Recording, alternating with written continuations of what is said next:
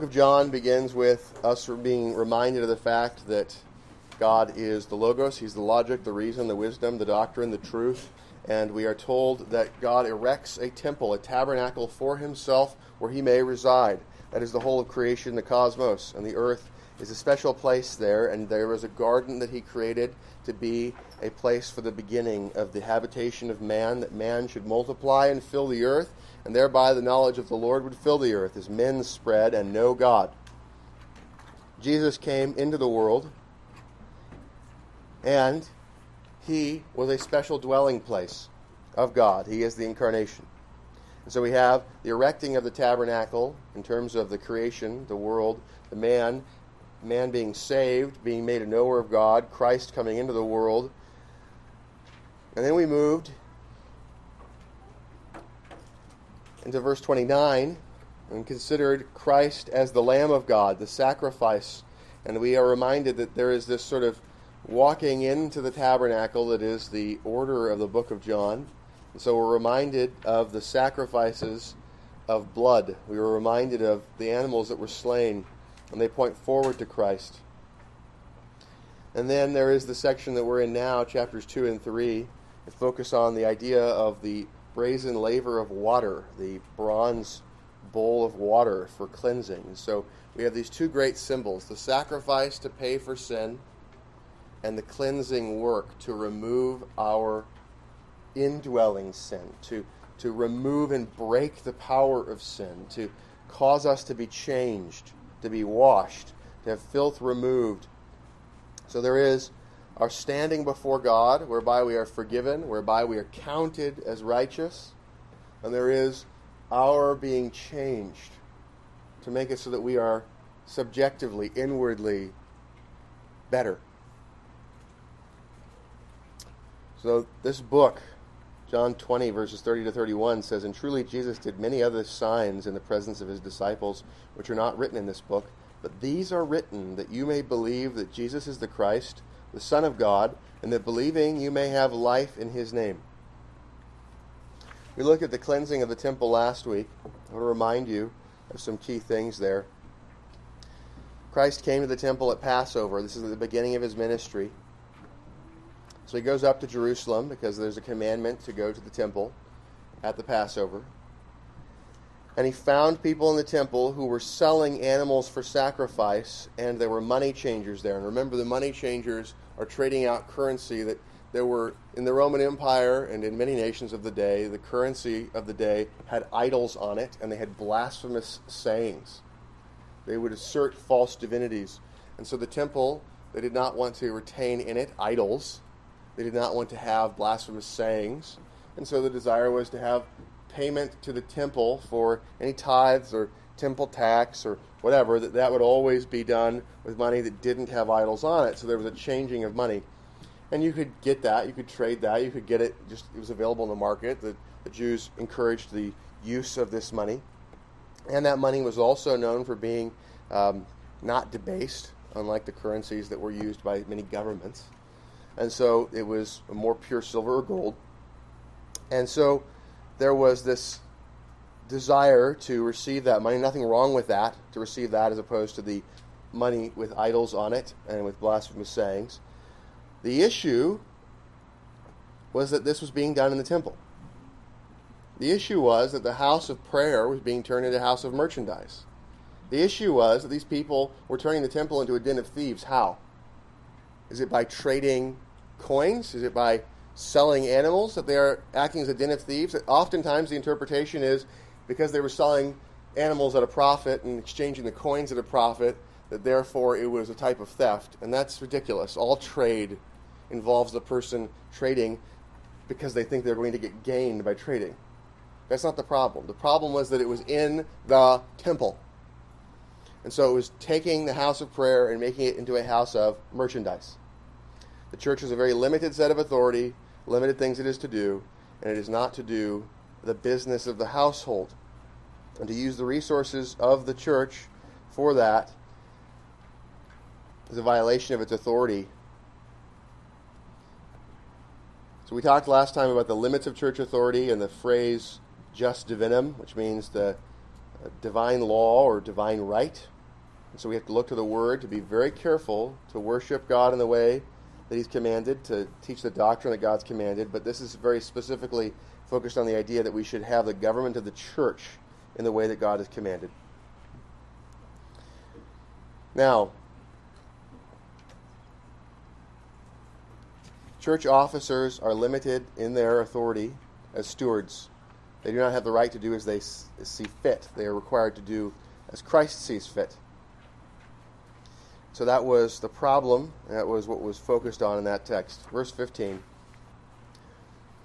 When he had made a whip of cords, he drove them all out of the temple with the sheep and the oxen and poured out the changers' money and overturned the tables. We talked about how this making a whip of cords, and I think it was Mr. Boyston who pointed out to me later that somebody else had talked about Jesus going into a rage or something. That's not the case. This is a deliberate action. He has the time to manufacture an object. He makes something. He is angry, for sure, but this is a controlled anger. So what is anger for? Anger is meant to help us to direct our power against the wicked and for the defense of the innocent. Anger is to help us to direct our power against the wicked for the defense of the innocent. And so Jesus, with anger, righteous anger, creates a whip of cords. He uses that whip to drive the people selling and the animals out of the temple. Look at the language there. He drove them all out of the temple. Who's them? It's not the animals. He drove them with the sheep and the oxen. Them is the people. He used a whip to drive them out. And the animals. And he poured out the changers' money and overturned the tables. Flipping tables, causing the money to go scatter, creating a scene and chaos and terror to get people to leave. And we pointed out last time, notice what he does with the doves. His goal was not to destroy property. His goal was not to harm animals. His goal was to get them out. And with the doves, he couldn't whip them without harming them or breaking their cages and thereby losing the property of those people. So what he does is he goes and says to the ones who sold doves, take these things away. Right? So he makes the cord, whips people, whips the animals, is going and flipping over tables, and then looks at the guys with the doves and says, out. And they knew he was serious. And so they grabbed the doves and they left. Do not make my Father's house a house of merchandise. Then his disciples remembered that it was written, zeal for your house will eat me up. The only way to prove this doctrine, that the house of God should not be a house of merchandise, is if you believe in what's called the regulative principle. The regulative principle asserts that we cannot do anything except what God tells us to do. And so you go, okay, why can't we sell in the temple? Is it forbidden? Well, yeah, you can point to this text. But how did Jesus know? Jesus knew it was forbidden because it wasn't something that was commanded to be done in the temple. The temple was commanded for a particular set of things. And it was to be set apart wholly to that purpose. And to use it for other things was to steal it from God. So how are these people a den of thieves? Because they've stolen God's temple. It's not selling animals for profit. It's not making money on monetary exchanges. It is stealing the temple of God. That's what they stole. That's how they're a den of thieves. They're squatters in the house of God. Now, a part of this that's awful is the place where they're trading is the outer court. And the outer court is the court that is designed to make it so that people can come into the temple, can come into the church, can become converts. This outer court is called the court of the Gentiles. So the space they took up was the space where there should have been room for people to come in and to learn and to be able to go through the process of catechesis. And so what they are doing here is, rather than being a beacon to draw in the Gentiles, they are making it so that the space that's for the Gentiles is unwelcoming and unavailable, and people hawking their wares, making it so people cannot focus on prayer and worship.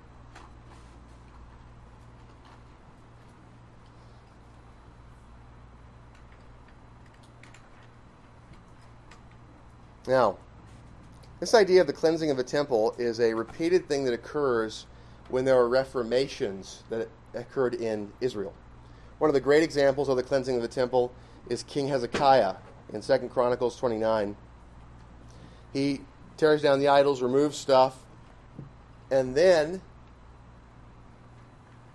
he restores right worship in the temple. He removes false worship, removes false usage, so that right usage can be put into place.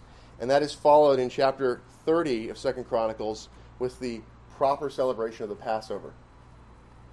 Now, Jesus is there at Passover, and he's trying to remove things that ought not to be there, and he is seeking to have the right worship put into place for the right keeping of the Passover. So this is a hint at the kingliness of Christ, pointing to Hezekiah. As a priest, he's obviously cleansing the temple. As a prophet, he's proclaiming to them what they ought to do. And his authority is first and foremost because he is the God-man. But he's also been commissioned in his humanity as the Christ to go and do this work. Now, we talked about last time the fact that this is the first cleansing of the temple, and there's a second cleansing of the temple that occurs in his last year of ministry, right before he is executed. So Matthew, Mark, and Luke all communicate about that. So I've given you the quotes about it. And in that place, he focuses on saying, "You've made this a den of thieves." He says that over and over in the various records here. And also the idea that this was to be a house of prayer for all nations, is what it says in Isaiah. So this work of the cleansing of the temple, he does it at the beginning of his ministry in John 2. He does it at the end of his ministry, at the end of Matthew, Mark, and Luke.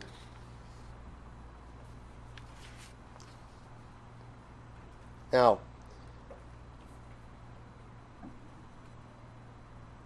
in all of these cases, there was a question about the authority from which Jesus acts. And verse 18, John chapter 2, verse 18, so the Jews answered and said to him, "What sign do you show to us, since you do these things?" They come and ask him, what's the legal basis of what you're doing? What's the precedent for this? And what authority do you act on? Now, the greater question should have been, for them, they should have paused and reflected and wondered, is what we're doing here violating the pure worship of God? Is this going against the right approach that God has instituted? Are we in violation? Instead, they go, what authority do you do this based upon? So, I want you to take note of this. We all have a tendency to respond like the Jews here. Here's what happens. You do something wrong. Shocker. Then somebody tells you what you did was wrong. And then, rather than considering the charge, examining ourselves, and considering whether or not we should repent, we often go, well, why do you think you're the one that should bring this to me right now? And so we displace the charge, we displace the matter, and emphasize the authority, precedent, the rules of procedure. Now, it's very important that procedure be followed before any sort of disciplinary act be used against somebody. But we should be very careful when we're the ones receiving a rebuke to consider the matter. And if a person has not followed process, then we can go back and say, now in the future you should do this, and I want you to acknowledge that and to repent of the failure of process, unless it's something that by itself is going to create great harm. If the harm of failing to follow procedure is going to be worse than the harm of not dealing with the issue, you might say, okay, let's deal with the procedure piece first. So that takes some wisdom. For example, if somebody's taking a private sin and unveiling it publicly in a way that's irreversible, that could be stopped and say, hey, let's go talk on the side about this. But that's not the same as saying, nope, you talked about it in public first, and therefore we're not going to talk about it at all. Or, nope, you talked about it in public first, and so you're in the wrong, and I'm not even going to think about it. That would be inappropriate. So the Jews answered and said to him, "What sign do you show to us since you do these things?" Right, what he might have done is simply opened up the Old Testament and said, the parts where it says this is supposed to be holy unto God, the parts where this says that this is supposed to be a house of prayer, the parts where it says that there's people in the past who have made this into a den of thieves by misusing the house of God. That's my commission. It's the Word of God. The same thing that gives you any authority to use the house at all. But Jesus answered and said to them, all right, fine. You want a sign? Let me give you a sign. And when he does, he's a pretty smart guy, Jesus. Like, everybody agreed? Pretty smart guy? Okay, so when he says this, and it's a confusing statement, do you think he knew it was confusing? Let's read what he says. What's the confusing thing he says? They asked for a sign as a justification for his authority. He says, oh, okay. Destroy this temple, and in 3 days I'll raise it up.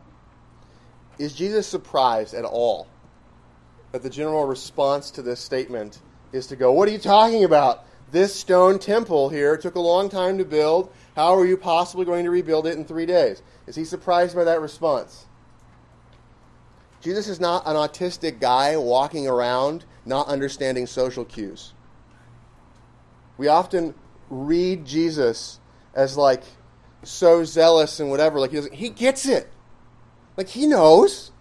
He understands the effect his words are generally going to have. He is not surprised by the fact that when he says things, it offends people. That's the point. That's what he's doing. He's trying to provoke people. He is a wise teacher, and his words are goads that are meant to aggravate the wicked and poke the righteous along.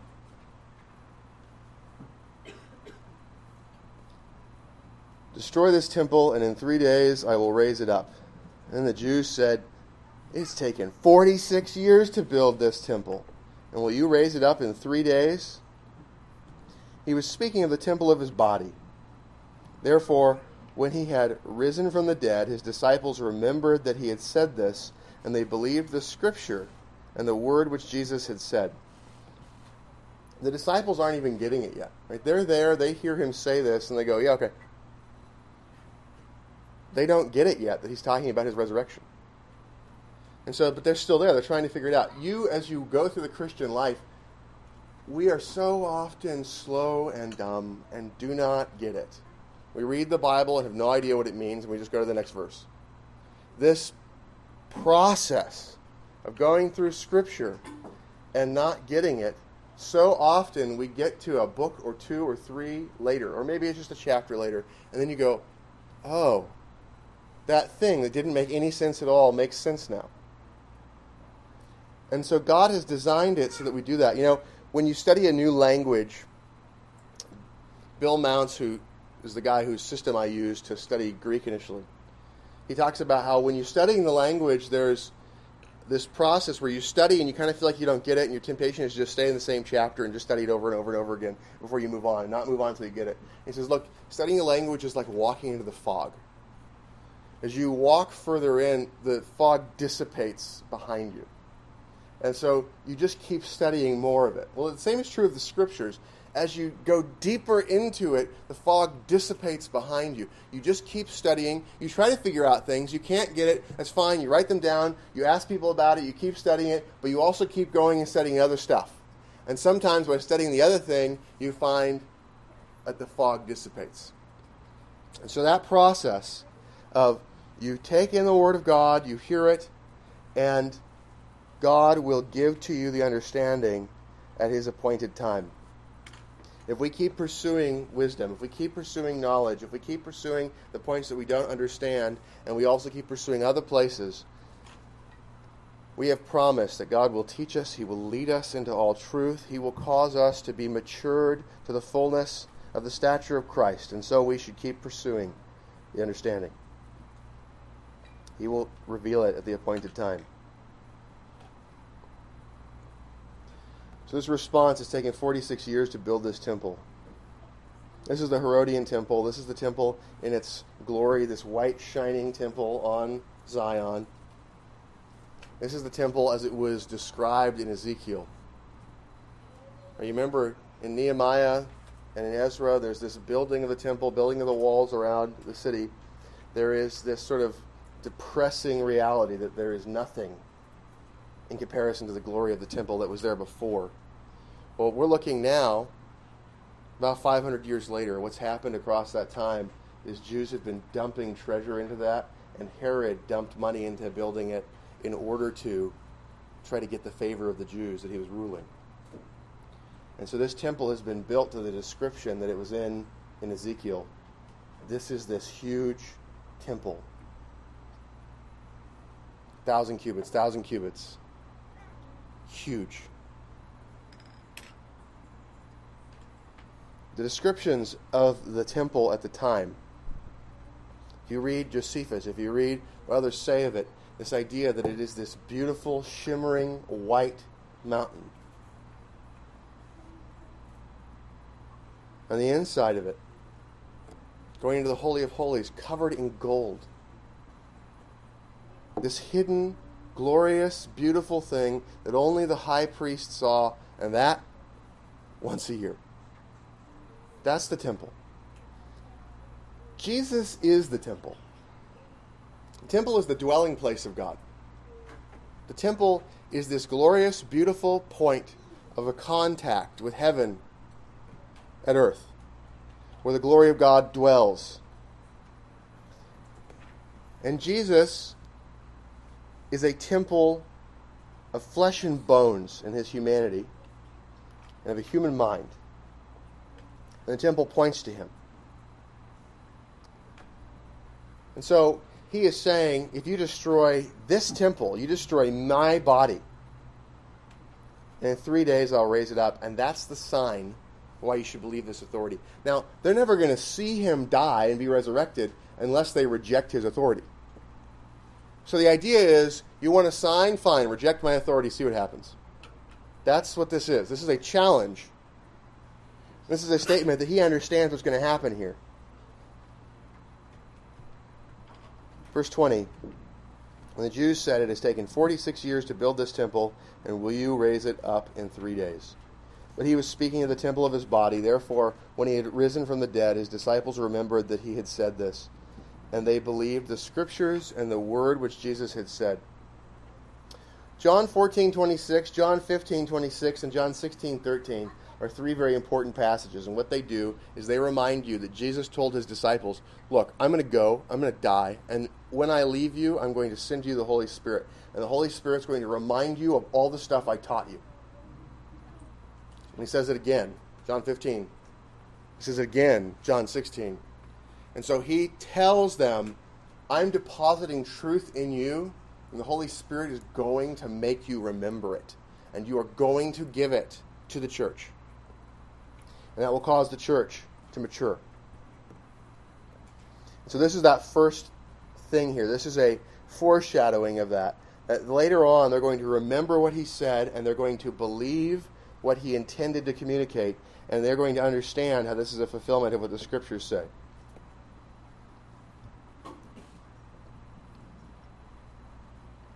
Now, Christ is literally in this temple of stone right now, in the time of the story, the time of this true story.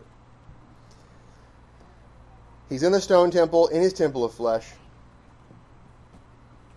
And what he does is he is going to die to pay for the church, to save the church.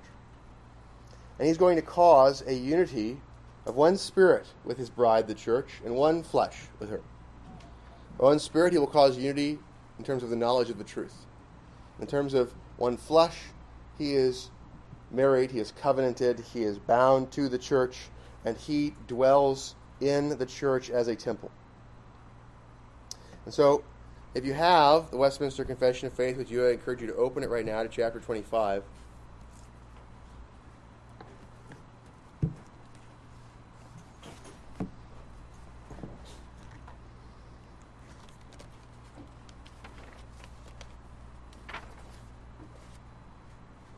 want you to think about the reality of the church for a minute.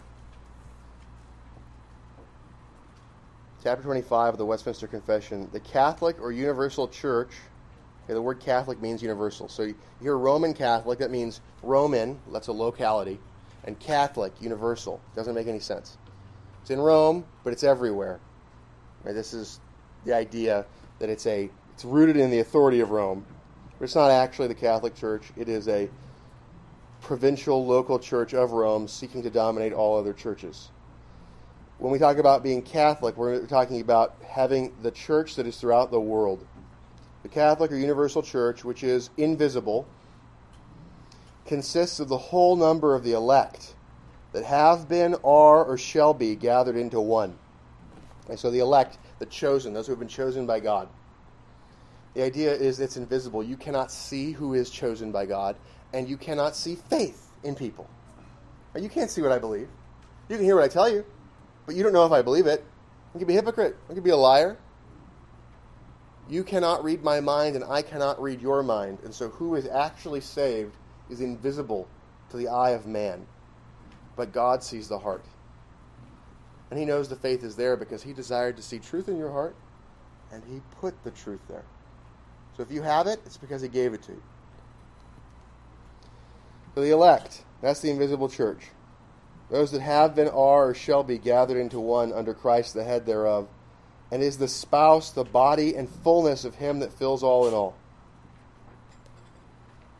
Okay, so this idea that the church is the bride of Christ, is the body of Christ.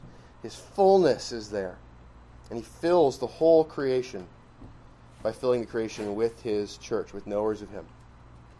Now on the other side of this, we have section 2, the visible church. It can be seen with the eye. It can be heard with the ear. The visible church, which is also Catholic or universal, under the gospel. So in other words, under the New Testament, under the gospel, the church is not just confined to one nation as before under the law, as before under the Old Testament. So the visible church in the New Testament era goes to every nation, as opposed to just one nation. The word Catholic in your mind, whenever you hear it, should always be in contrast to a national one-nation church of Israel. That's the whole point of that emphasis. The emphasis of the word Catholic is about there was the Old Testament church, which was stuck in one nation, Israel. And in the New Testament, it is Catholic. It is universal. It goes out to the nations, to the Gentiles. That is the point of that label. The visible church, which is also Catholic or universal under the gospel, the New Testament, not confined to one nation as before under the law, the Old Testament, consists of all those throughout the world that profess the true religion together with their children, and is the kingdom of the Lord Jesus Christ, the house and family of God, out of which there is no ordinary possibility of salvation. The ordinary way that God saves people is by causing them to hear the word preached, typically in a gathering, to read the Scriptures or hear the reading of the Scriptures, and to cause people to make profession or to be raised up in a house where there is profession by the father or mother or both. That is the ordinary way of salvation. God sometimes does extraordinary things, but that is ordinarily how it works. The visible church is made up of those who make profession and their houses. It is very important that we realize the difference between the visible church, which is a sign, a symbol, a representation, a gathering that can be seen with the eye, and the reality of those who are actually saved.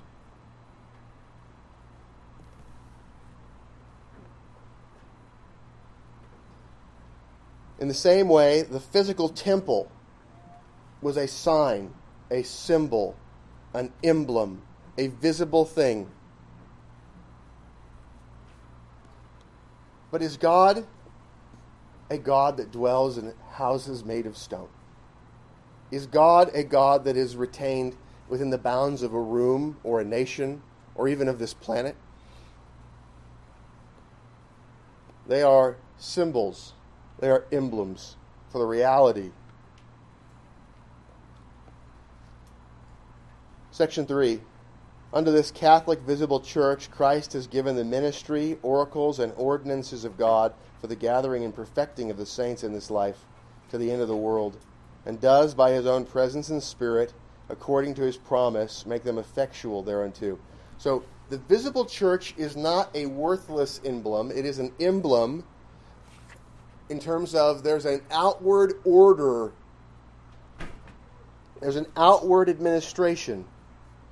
And God ordinarily uses the outward administration to convert people and to build people up in the faith.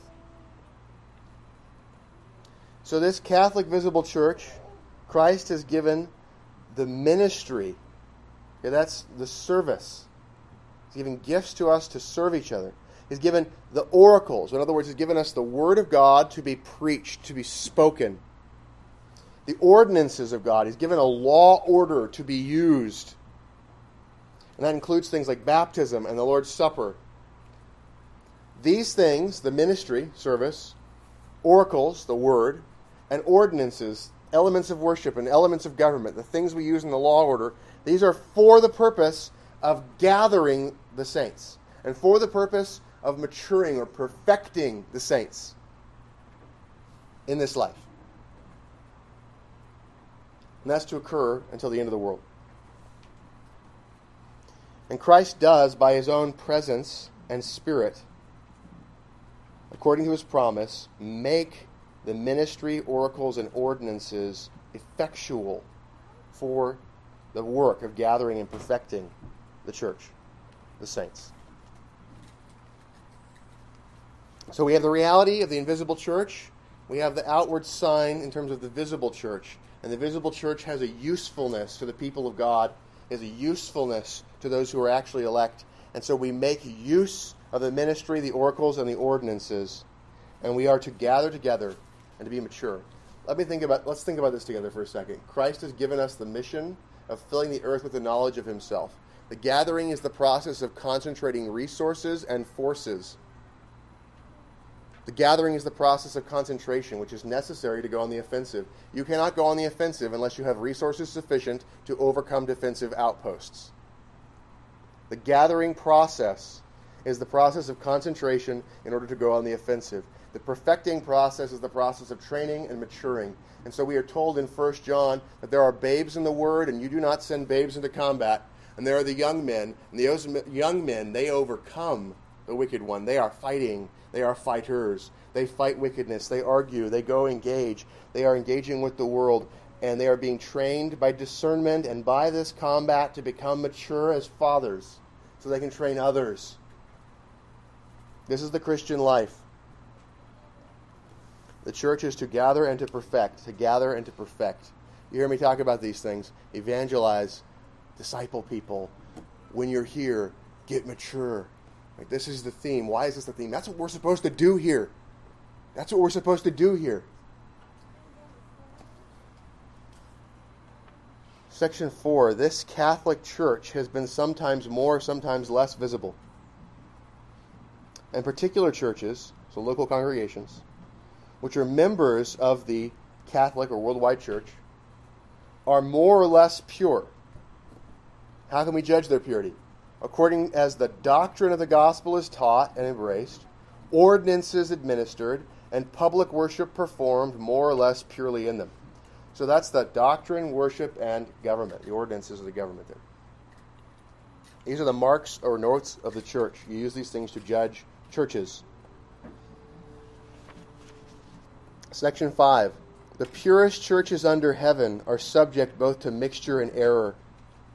And some have so degenerated as to become no churches of Christ, but synagogues of Satan. Nevertheless, there shall be always a church on earth to worship God according to his will. If you talk to a modern evangelical, you would expect that to end with, nevertheless, there shall always be a church on earth to make sure to evangelize people and keep them worthless until they die. It wouldn't say that last part. But the idea of your goal is simply to evangelize people, and then you just, that's it. You gather them. The emphasis on worship. There shall always be a church on earth to worship God according to his will. How important is the worship of God? God preserves a church and maintains the right worship of God. There will be worship of God. There will always be those who have not bowed the knee to Baal. There will be a church on earth that worships him in spirit and in truth. And so our work has to be to maintain that, and our work has to be to call others to do that. The church exists in order to gather and perfect the saints so that there can be right worship. Section 6. There is no other head of the church but the Lord Jesus Christ, nor can the Pope of Rome in any sense be head thereof, but is that Antichrist, that man of sin and son of perdition, that exalts himself in the church against Christ and all that is called God. Anybody who calls themselves a prophet who is not a prophet. Anybody who says that they are an infallible teacher who is not an infallible teacher is Antichrist, is a son of perdition, and ought to be opposed and prayed against. False prophets have committed the blasphemy of the Holy Spirit. They have said that the Holy Spirit has said what the Holy Spirit has not said. And so there ought to be an opposition. So that's what our confession teaches. The only head of the church is the Lord Jesus Christ. Now, go back to the handout. The visible church, all those who profess the true religion and their children, and the invisible church, those who are actually elect, are going to replace the outward signs of the Old Testament. There's always been the invisible church. There's always been those who are saved versus those who are not. But in the New Testament era, the visible signs will be simplified, made mobile, and become far more effectual to convert people, to build people up, and to cause a transformation in the world. There's greater gifting and deeper sanctification. This is a part of a chain of symbolism. God created the world as a theater of his glory. He made the garden to put man in. He placed man there to be indwelt and to know him. He told him to fill the earth with garden and fill the earth with those who dwell in garden. To go from garden to garden city. To be compactly built. That there might be a deep concentration, knowledge of God. Israel was pulled out from the nations to prevent darkness from overcoming the earth. A tabernacle was given as a place for worship and to symbolize the glory of God being present with the people. The temple replaced the tabernacle. This would be a sturdy place on a mountain in a city. The incarnation comes and enters into this physical temple. He is the temple of the glory of God. And he says that the sign that shows that he has the authority to empty out this stone temple from pollution is that if they destroy his body, he will raise it up in 3 days. He gives that sign. And he has a church that goes out to all the nations. And in that, he causes the whole world to become his temple. That is the chain of symbols. That is the line of symbolism that's given to us. And each of them is given to help us to understand things that we otherwise wouldn't understand. A garden is beautiful. Man is more important than the garden. The garden is to fill the whole earth. There is a people to be called out that's separate from the city of man, Israel. There is to be a dwelling of God in their midst, the tabernacle. This is to be made permanent and sturdy and beautiful and stable in the compact city of God, the temple. It's necessary that that be connected to Christ, who is the husband of the church, the incarnation. The earth must be filled by the church, so that the knowledge of God can fill the earth as the waters cover the sea. There's the goal.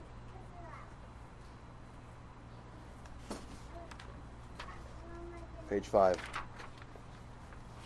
Now, When he was in Jerusalem at the Passover, during the feast, this time when he's going and cleansing the temple, many believed in his name when they saw the signs which he did. They viewed, some people said, why do you empty out the temple of impurities? What sign do you give to justify that? Other people viewed the fact that he cleansed the temple as a sign. And it was. Remember what the Psalms say?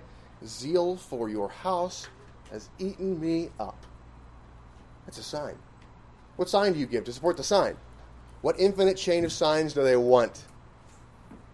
Always the request for a sign. And for the unbelieving generation that will not accept the teaching of the Word of God, the sign that's given to them is the sign of Jonah. Sign of Jonah. 3 days in the belly of the whale, of the fish, and then being risen. Jesus gives them that. He says in John 2, he says, I'm going to go into the belly of the earth, and then, guess what? I will be resurrected. And so he points them to that sign of Jonah. And he's saying that they're unbelieving. But there are many who believed him. And even though there were many that believed him, Jesus doesn't commit himself to them. He doesn't trust them because he knows that all men are unreliable. And in knowing that all men are unreliable, he didn't need to find out from anybody, are these reliable people? Are these reliable men? Should I trust myself to them? How did he know that he could not entrust himself to these people? First of all, he had read the Scriptures. Romans 3, verses 9 through 20 is a list for you of Old Testament citations about the evil of man. There is none righteous, no, not one. There's no one who understands, no one who seeks after God. They've all turned aside. They have together become unprofitable. There is none who does good, no, not one. Their throat is an open tomb. With their tongues they have practiced deceit. The poison of asps is under their lips, whose mouth is full of cursing and bitterness. Their feet are swift to shed blood. Destruction and misery are in their ways, and the way of peace they know not. There is no fear of God before their eyes. Jesus knew this. He also had supernatural special revelation about the fact that these people were not ready, and he knew that he needed to die. He knew that he was not going to commit himself over to them as though this was the time to make himself king reigning in Jerusalem, because first of all they would melt away, but secondly, he knew that he needed to be betrayed. And so, go to page 6, the last page. Augustine says here, Christ does not put his faith in human beings. Human beings put their faith in Christ.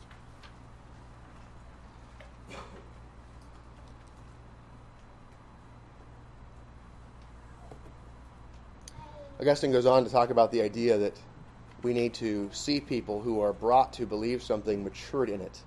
He goes on in his commentary there about John to talk about the process of catechizing a person, seeing them baptized and coming to the Lord's table as communicants, and this idea of seeing people matured, and then the idea of them potentially serving. So perhaps he's talking about officers. That's certainly the case, but Christ had special knowledge, and he knew that this was not the time, that he must be betrayed so he'd go through his death and burial, that he might be resurrected, ascended, and enthroned at the right hand of the Father, and then give distribution of the spoils at Pentecost, giving Holy Spirit gifts. In other words, before the completion of his humiliation and the beginnings of his exaltation, it would be inappropriate for him to reign with these people who believed in him by his side. Christ's faith in man is inadequate to entrust himself to man, because man's faith in Christ is inadequate at this stage to be relied upon to accomplish the purpose. So he did not commit himself to man. Man is made more mature by Christ being betrayed by the visible church. That's what happens, right? We have the highest court of the visible church betraying Christ and condemning him and sending him off to Pilate. Man is made more holy by the work of Christ, and therefore can be relied upon more to be loyal and be under his banner and to die for his name. Christ is given to man and entrusted to him after man betrays Christ. And so we think about, we conclude here, what Peter did. Peter gives to us a perfect example of those who are with Christ. Christ He's talking to Peter, and Peter says, I'm not going to betray you. I'll stay with you. I won't deny you, even if I die by your side. And Jesus tells him, look, you're going to deny me 3 times before the rooster crows twice. And then Mark 14 is the capturing of that.